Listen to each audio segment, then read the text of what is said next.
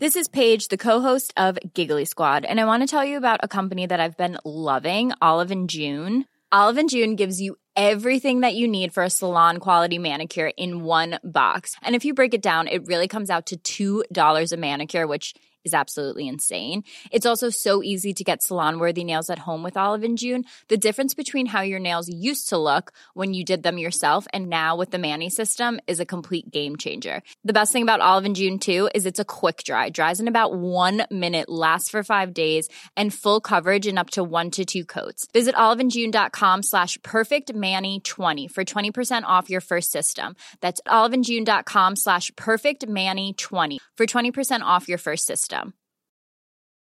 This Mother's Day, celebrate the extraordinary women in your life with a heartfelt gift from Blue Nile. Whether it's for your mom, a mother figure, or yourself as a mom, find that perfect piece to express your love and appreciation. Explore Blue Nile's exquisite pearls and mesmerizing gemstones that she's sure to love. Enjoy fast shipping options like guaranteed free shipping and returns. Make this Mother's Day unforgettable with a piece from Blue Nile. Right now, get up to 50% off at BlueNile.com. That's BlueNile.com. Dixon again. That's Minotti with the acrobatics. It falls for Smith. Oh! A superb goal for Alan Smith. Just what Arsenal wanted. Smith seizes the opportunity. And that's football for you. Brolin hits the inside of the post, it stays out. Smith does, it goes in, and Arsenal are in front.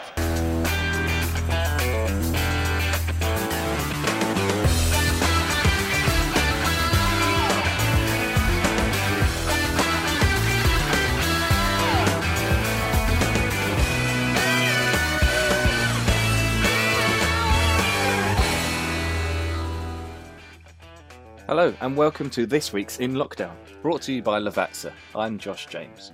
Today we're turning the clock back and catching up with Alan Smith, twice a league champion in 1989 and 1991, and still one of our all-time leading goal scorers. Stay tuned at the end of the show as well, because I'll be telling you who next week's guest is. So Alan, first of all, thanks a lot for joining us today. When you did arrive at Arsenal, they didn't really have a reputation at that point for strikers, certainly not in the recent history. They'd been really searching for a reliable number 9 for a few years at that point. So did you feel that pressure going into the club and a lot of expectation on you, wasn't there, at the time? Yeah, I mean, that day that I signed, I remember having put my name on the dotted line. Steve Burtonshaw gave me a tour of Highbury and we went out onto the pitch, and I'll never forget, he took me out to the centre spot, and he's gone, Alan, a lot of centre forwards have come here with number 9 on the back, but not many have been able to succeed. And I thought, oh my God, what have I let myself in for here? And I kind of found out what he meant a few weeks later when we'd gone 3 games without a win. We'd lost to Liverpool on the opening day, and then we had Man United and QPR. 3 games without a win. And I'm sat in the treatment room the following week, and I've picked up the Sun newspaper, and on the back it's headline, Arsenal go for Kerry Dixon, who was Chelsea's chief goal getter at the time. They go for Kerry Dixon because Alan Smith has failed to impress. And I thought, wow. After 3 games. 3 games. I thought, Yeah. God, this is the difference between Leicester and Arsenal. And you know, you felt that scrutiny and that pressure to perform, not just in matches, but in training as well. You're competing against better players. The standard's been hiked up, and you know that you have to respond. Thankfully, on the 4th game, I got a hat-trick against Portsmouth, and it kind of got me going. But you could tell straight away the difference between a club like Leicester, a provincial club, where, of course, you're expected to do well, etc. But if you went 3 or 4 games without scoring, not a lot would be said. Whereas at Arsenal, you know, the headlights were on you, so to speak. The criticism was never far away. But as you said, that hat-trick sort of kick-started you, and you top scored that season. I think you got 16 in all competitions. And then next season is the one that obviously everything fell into place for Arsenal and for you as well. And you scored a hat-trick on the opening day of the 89 season, didn't you? So do you think that was really what set the tone? I think did you get 13 goals in your opening 10 games? I mean, it must have been one of the best spells of your career, was it? Yeah, I think so. Yeah, it was one of those I felt like I was going to score every time I touched the ball, never mind about every time I went out onto the pitch. Fantastic for any striker to get a hat-trick on the opening day. And I never forget the press boys, the newspaper writers were waiting for me outside the dressing room at Plough Lane, Wimbledon's decrepit old ground. And yeah, they were saying, Alan, fantastic start. You must fancy yourself for the Golden Boot this year. And I went, no, I don't think so. I'm not that sort of player. I'm back to goal, holding it up. I said, Tony Cottee, I see got a hat-trick today as well for Everton. I said, he's more likely to win the Golden Boot than me because he was kind of a poacher. But that's the way I felt about things. So the fact that I did actually end up getting it was an amazing surprise to me and great pleasure. But yeah, I went on a real streak. I don't know the longest I went without scoring that season. It was only 3 or 4 games, I think. I didn't have any kind of gaps. It was great. When you're in that kind of mood as a striker, the game feels so easy, and that's how it was in that campaign. And then just at the end, it seemed that it had all slipped away, didn't it? The title seemed to be in our grasp, and then, as everyone knows, we had to go to Anfield in the end to win by 2 goals. So there must have been mixed emotions. Did you feel, we've come so close, but this is it. This is as close as it's going to be? What were your emotions? I'm thinking maybe just after the Wimbledon game, and when you think, look at it now, it's going to be tough. Yeah. I never forget doing a lap of honour after the Wimbledon game, as you do at the end of the last home game of the season.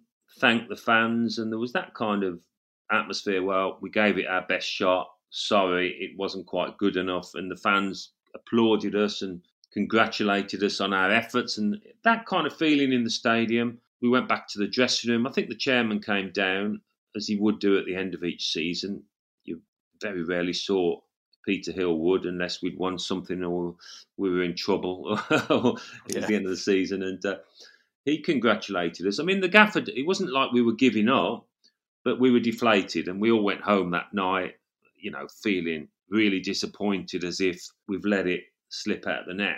We were in a dominant position, and then after the turn of the new year, Liverpool have gone on an amazing unbeaten run, and we've dropped points, and you're thinking, oh God, what might have been if we could have held it together. But when the maths were done, when Liverpool played West Ham, and then it was worked out that we had to win by two clear goals, then you start thinking, well, why not? Well, we can give it a shot. What have we got to lose? But for you, as the leading scorer, as the focal point, the number 9 of the team going for the title, there must have been a bit of, we need to score at least 2 goals, therefore I'm going to have to score. I mean, did you feel that this is down to me? A lot of this is down to me? Well, yeah, I mean, to a certain extent, but that's where George came in, where he did ever so well, because if you feel you've got to win by 2 goals, you're thinking, where are these goals going to come from? But George's main point of his team talks at the hotel, then in the dressing room, was the clean sheet. He said, lads, don't worry about scoring. We will get the goals. But if we concede a goal, then we've got to get 3 and you can forget it. He said, as long as we keep a clean sheet, we're always in the game. We're always in the hunt. And that kind of eased our minds a little bit, took the pressure off to think, okay, we know how to keep clean sheets. The back 4 or back 5 as it was that night. We had some terrific defenders, obviously. So that sent us out with clear minds, and we weren't just constantly thinking about trying to get a goal. I never forget, I was going for the Golden Boot before the game, and this was maybe a sign of nerves in the Liverpool dressing room. John Aldridge was competing with me for the Golden Boot, and the Adidas representative poked his head round our dressing room and asked if I'd do a little presentation on the pitch with John beforehand. This is the shootout for the Golden Boot. And I said, yeah, I'll do it, no problem. And then he came back and said, John doesn't want to do it. He's changed his mind. And I said, okay, fair enough. And then he came back 5 minutes later and said, no, actually, John will do it. And then he came back again. He said, no, John definitely doesn't want to do it. And I thought, oh, wow. Yeah, as I say, maybe that's just a reflection of the Liverpool dressing room, uncertain as to what was... Because, if you can imagine, you can win the league by losing 1-0. It's a strange old situation. Whereas our task was a lot clearer. And then you scored the first goal, obviously, that night, a glanced-in header, which obviously you touched, and we all know you did, but the Liverpool players were adamant that you hadn't and ran over to try to get the goal disallowed, remonstrating with the linesman. Even though you'd got a touch on it, did you feel, oh, here we go, this is not going to be given at Anfield? Yeah, I thought it definitely disallowed. As you say, the Anfield crowd baying at the ref for it to be disallowed. You've got all those big names, big voices crowded round. Ronnie Whelan and Gary Ablett, Alan Hansen and Steve McMahon, they're all getting in the ref and the linesman's ears. We just had David O'Leary there, I think, kind of putting our version of events. We're just watching them chatting. So when the ref was pointed to the centre circle, we couldn't believe it, I think. Couldn't believe it, and we've all jogged back into position. And it was a deafening crowd from the start, really, but the volume seemed to increase then. There was like this frenetic scream from the home fans, and our fans were going mad up in the corner. There was this nervousness, amongst the Liverpool supporters, trying to rouse the players, because they just weren't performing at that time. They weren't themselves, and we could sense that. So it was game on, obviously. Game on. All we needed was one goal. And then that goal came, which was probably the most famous goal in the club's history, and probably in the English football's history, with Michael Thomas, as everyone knows, deep into injury time, scoring the goal. And you played your part with the assist, but deep down, would you have wished it was the other way around? I don't know. I mean, I've got to be satisfied with my contribution on the night. I always like to think of myself as a team player. We didn't used to count assists back then, but I think I used to rack up a few. So I was pleased with the part I played, my touch and turn and pass. All the lads describe it as going into slow motion, and that's the way I felt as well, because I think partly because nobody really could get in support of Mickey. He was 10, 15 yards ahead. I was jogging behind, just watching it all unfold and seeing these red shirts converging on him from left and right, and just feeling that they were going to tackle him, get a toe in. So you're just begging for Mickey to do things quickly, which he never did, really. He always did things in his own time. He was a stubborn man if he wanted to be, and that served its purpose brilliantly on the night, because he was just waiting for Grobbelaar to make his move before Mickey made his, and he timed it to perfection. Ray Houghton's boot was about 0.5 millimetre away from getting a toe on that ball, and so when he's flicked it in, it's just chaos, bedlam. We've gone to Mickey and then quickly gone to our fans, but the ref saying, "Get back, there's still a bit of time left. Get back into your own half." And even then, you're fearing that Liverpool might score, and they did go down our end. Mickey brought the ball out the sky and tapped it back to John Lukic, and I remember when Lukey got the ball in his hands, he wasn't going to throw it this time like he did to Lee for the goal. I remember thinking, it's coming my way, and as long as I can stop my man, I think it was Alan Hansen marking me, as long as I can stop him from getting a firm header back upfield, whether I flick it on or just allow it to drift over us, I think we've won the league here. And it did kind of, I might have got a slightest of glances, but it's gone over our heads and towards the corner, and Groves has chased it, and that's when the whistle's gone. So it was just quite unbelievable feeling at that moment, and for the moments that followed on the pitch, in the dressing room, and on the coach on the way back, and ever since, really. Whenever you think about that match, you just can't believe it. You just can't believe it happened. And the film that was made, 89, did a fantastic job of delivering the drama. And then 2 years later, Arsenal win the league again, and this time losing just once all season. Do you feel that team was underrated? I mean, just how good was that team when you look back at your career and the teams you played in? That 91 team must be right up there, mustn't it? Yeah, definitely. It was a more mature team than the 89 one. I've got so much affection for that 89 outfit because it was all new to us, really. We were a year or two more experienced, wiser. We knew what it took to, sustain a title challenge. And I don't remember there being too much talk about us going through the entire season unbeaten. I don't know, maybe there was at the time. But at the end of that year, once we'd won the title, I remember the newspapers saying Arsenal set to dominate for the next 10 years. as newspapers tend to do, and it never turns out that way. We look at Liverpool now, or we looked at Manchester City with their riches, and you're thinking, well, how's anybody ever going to overturn them? And Liverpool have found a way, and somebody else will find a way to overturn Liverpool.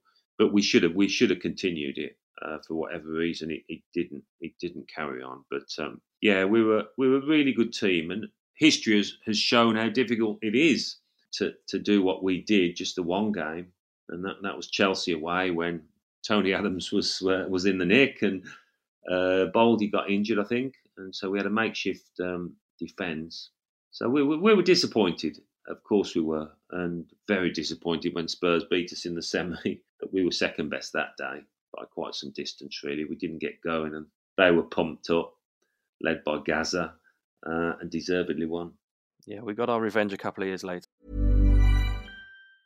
Mom deserves the best, and there's no better place to shop for Mother's Day than Whole Foods Market. They're your destination for unbeatable savings, from premium gifts to show-stopping flowers and irresistible desserts. Start by saving 33% with Prime on all body care and candles. Then get a 15-stem bunch of tulips for just $9.99 each with Prime. Round out Mom's menu with festive rosé, irresistible berry chantilly cake, and more special treats. Come celebrate Mother's Day at Whole Foods Market. But just back to that season, you won the Golden Boot again, the second time in 3 seasons, and we spoke about Arsenal not really having a reputation of strikers that did that, and you were the first Arsenal player ever to win it twice. How much did it mean to you? I know you said earlier when the journalist suggested you might win it at the start of that 89 season, you were like, I don't think that's going to be me, but it must have meant a lot to you, didn't it, to be twice in 3 years, to prove that 89 season was no one-off and that you could do it again? It did. It means it even more now, looking back, really. And you see the list of the great strikers, and my name's down there twice. Incredible. I have to pinch myself, really, because, as I say, I was that kind of back to goal, centre forward, target man type. I just didn't think that would happen. But, I mean, listen, it's even better when it serves a purpose, when it leads to silverware, which it obviously did in those 2 seasons. So it's even more satisfying to have those golden boots and to see what they helped to achieve. So everything's going right at this stage. You've won 2 league titles in 3 years, golden boot twice, and then Ian Wright arrives, and you must have been thinking, do we need another striker? How was this explained to you when Ian Wright joined the club? Well, I mean, I'd seen Ian playing for Palace and thinking he would be a perfect partner with his game. I just thought, yeah, I mean, it'd be great to get him. Although when he came, as you say, we'd won the league and we'd just beaten Sheffield United 5-2, I think, at home. I got a couple of goals. Gaffer gave us a bit of a rollicking afterwards for easing off the gas because I think we were 5-0 up or 4-0 up at half time. But anyway, then Ian came. I mean, I was developing a partnership with Kevin Campbell at that time, which was going well. But Ian came and obviously changed the dynamic a little bit. And I'm thinking this is going to be good. But for whatever reason, it just didn't click really with Ian because he was such a one-off, such a maverick. Really, he played on his instincts. It was difficult to read him, to anticipate where he was going to run. And under George, we always practiced shadow play and people knew their jobs, where they should go at any given time. But you couldn't tame Ian in that regard. And I think George gave up after a bit once Ian would make a run that nobody was expecting and end up sticking the ball in the net. So he just let him get on with it. But it did have an effect on me. My confidence gradually dipped to the point where it was on the floor, really. And my goal output fell off a cliff, which was so upsetting, having been a regular goal scorer for all those years before, and that was the most miserable time in my career. Yeah, I mean, you speak about it very openly in your book and say how it sort of, as you say, your confidence dropped.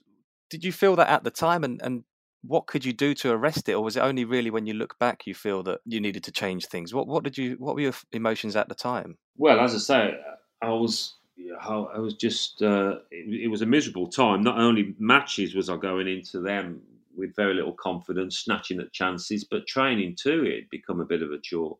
I went to see a sports psychologist and he gave me one or two kind of pointers, but it didn't work. I think now you give it a lot more attention. I mean, I didn't really speak to the gaffer too much about it. He must have wondered what was going on. He never approached you then about? No, well, he'd drop you. That'd be about it. And he'd urge you to do better, but you never kind of had a heart to heart in a human way, in the way that perhaps you would now, because we obviously look at the mental health side of things a lot more. I just regret that I wasn't able to fix it, and I didn't do better in that regard. And that's, my career kind of dribbled to a close in that fashion. Thankfully, the Cup Winners' Cup was a highlight in the middle of it. But, people say you shouldn't have regrets, but I can't help but regret that time when I couldn't fix it and I wasn't enjoying my football at all. And it is upsetting to look back on. Do you think is it on you? Is it the way you performed, or do you think the team was actually just set up differently? Was it a case of you missing chances, or were you not just getting on the end of as many because of the way the team was set up? Well, yeah, it's easy to look elsewhere, isn't it? And to blame other things. We weren't playing with so much width. It was a more direct game, Wrighty making runs over the top. And I think I looked elsewhere too much for a solution. The crosses aren't coming in, this, that and the other. But you've got to look in the mirror and think, how can I fix this? What can I do? And maybe I didn't do that enough. I don't know. But we had turned into a cup team, and that was a disappointment, I think, for all of us who'd won the league. We never really challenged at the top. But because we had such a fantastic defence and we had Wrighty knocking them in, obviously, as I mentioned, it became 1-0 to the Arsenal, and we were a tough team to beat in a one-off cup situation, and hence the success we had. But I think any footballer will tell you he wants to be able to challenge more consistently and go for the title. And you mentioned we became a cup team, and you didn't play in the 1993 Coca-Cola Cup final, but you did start the FA Cup replay against Sheffield Wednesday, of course. Well, it must be great memories for you that night, although not your yellow card. You got, is that the only booking you ever got? Was that in extra time, that game? It was. I mean, it still makes me laugh, really, that the fact that I just got the one booking, and it wasn't for the most serious offence. I went into a little tussle with Graham Hyde, their midfielder. He was only about 5'5", Graham, and I've gone to the deck and I've just knocked the ball away with my hand to give myself time to get back up into position, and the refs booked me for ungentlemanly conduct. So that was my one and only. I had the letter that you get off the FA. I had that framed, hung in the toilet, But it was. I would never be able to go through a career now just getting booked once, because the amount of times we had to work hard as strikers at Arsenal, and sprinting across when the fullback got it to try and stop him from helping it up the line. And so many times now, don't you? You see a striker put out his foot to block it, and then the fullback's boot will follow through, and he'll scream and roll around the floor, and you'll get booked for it. Many times I caught a centre half with my elbows. Drew blood plenty of times accidentally, but you could get sent off for that now. I didn't tend to argue with the ref. I didn't give him any back chat, really. I just got on with it. So that's why I went through a career just getting booked once. But I suppose pleased in the end just to get that one. And if you're going to get it, you might as well get it in the cup final. Absolutely. And there's more silverware the next year. And again, this is down to you, the Parma final in the Cup Winners' Cup final. Did you feel like the old Alan Smith for this game, because Ian Wright was suspended, so all the focus again was on you. You're the guy up front. Did it feel like a bit of a throwback to a few years earlier? Yeah, it did. Yeah, the onus was on me to hold the ball up in a 4-3-3 system that we'd adopted for Europe, having got mugged really in the European Cup by Benfica in '91. Gaffer wanted us more solid in midfield, so I was through the middle, and it would be two from Wrighty, Kev Campbell and Paul Merson. And obviously Wrighty being suspended, it was Merson, Kev funneling up and down. But yeah, I had a really solid game that night. The goal apart, I held it up. Everything I tried came off, a bit like Anfield in '89. And it was rolling back the years, really, especially when I hit that goal. unusually far out for me, outside the box, but I struck it really crisply. I knew I'd hit it well. And then when the keeper crashed to the floor, I saw that it had rebounded off the inside of the post into the net. So fantastic moment, brilliant to do that in the European final. But of course, we got so long to last after that, and we rode our luck. But again, that defence, that back five with Dave Seaman came to our rescue. A brilliant night, and who'd have thought that Arsenal, that would have been our last European trophy. So it's proud to be part of that. Yeah, and that must be your favourite goal, is it? My favourite will always be my header at Anfield. It's more spectacular. It looks better. It was a nice goal, and I think any footballer, he wants to be able to perform when the stakes are high on the big stage, and I was really pleased that I could do that on that night and at Anfield. So yeah, those two goals stand out. Those are the ones that people always talk about. So it's nice. Then that end of that season, did you feel like I can now kick on again? I can have a big season next season. Did you feel that was going to be another turning point for you? I don't know really. I'm not sure what I felt.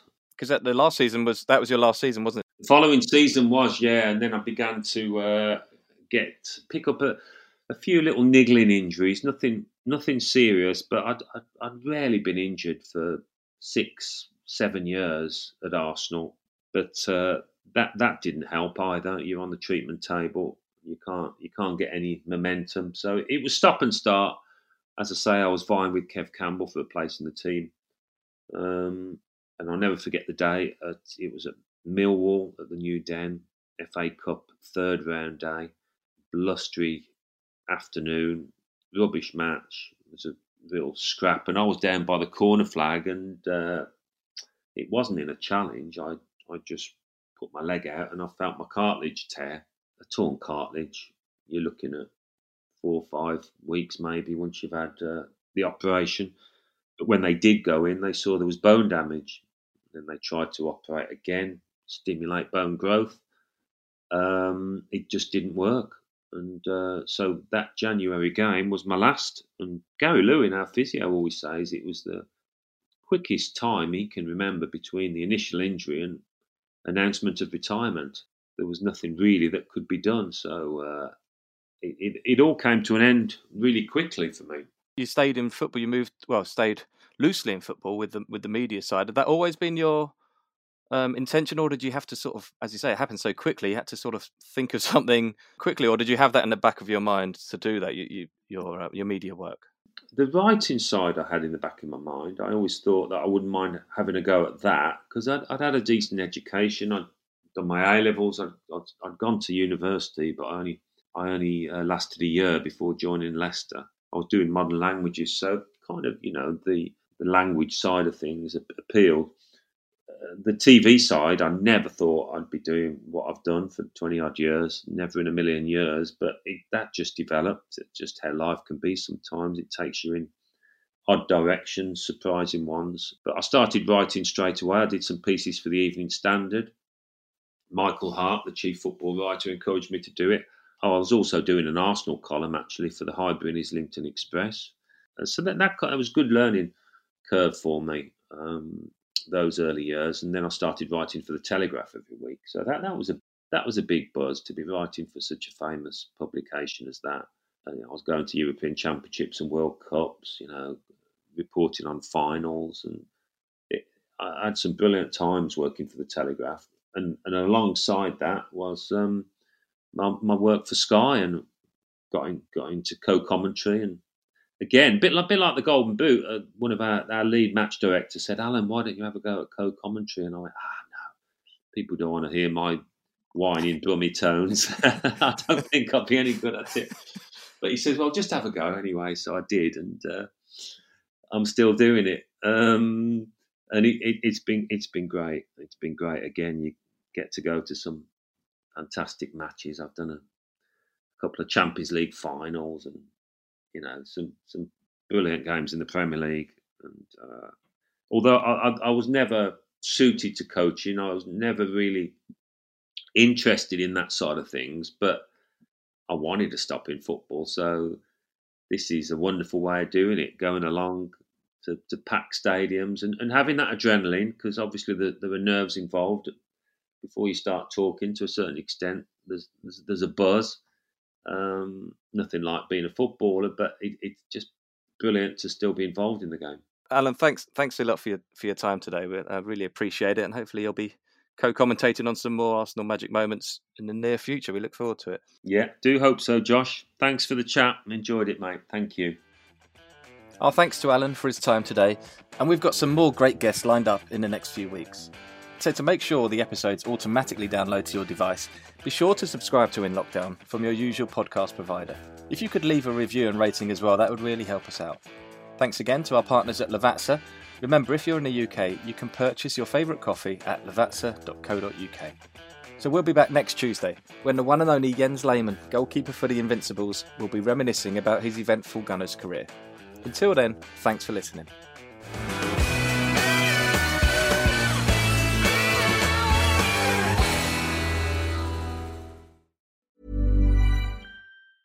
A lot can happen in the next 3 years. Like a chatbot may be your new best friend. But what won't change? Needing health insurance. United Healthcare Tri-Term Medical Plans are available for these changing times. Underwritten by Golden Rule Insurance Company, they offer budget-friendly, flexible coverage for people who are in between jobs or missed open enrollment. The plans last nearly 3 years in some states, with access to a nationwide network of doctors and hospitals. So for whatever tomorrow brings, United Healthcare Tri-Term Medical Plans may be for you. Learn more at uh1.com. Mom deserves the best, and there's no better place to shop for Mother's Day than Whole Foods Market. They're your destination for unbeatable savings, from premium gifts to show-stopping flowers and irresistible desserts. Start by saving 33% with Prime on all body care and candles. Then get a 15-stem bunch of tulips for just $9.99 each with Prime. Round out Mom's menu with festive rosé, irresistible berry chantilly cake, and more special treats. Come celebrate Mother's Day at Whole Foods Market.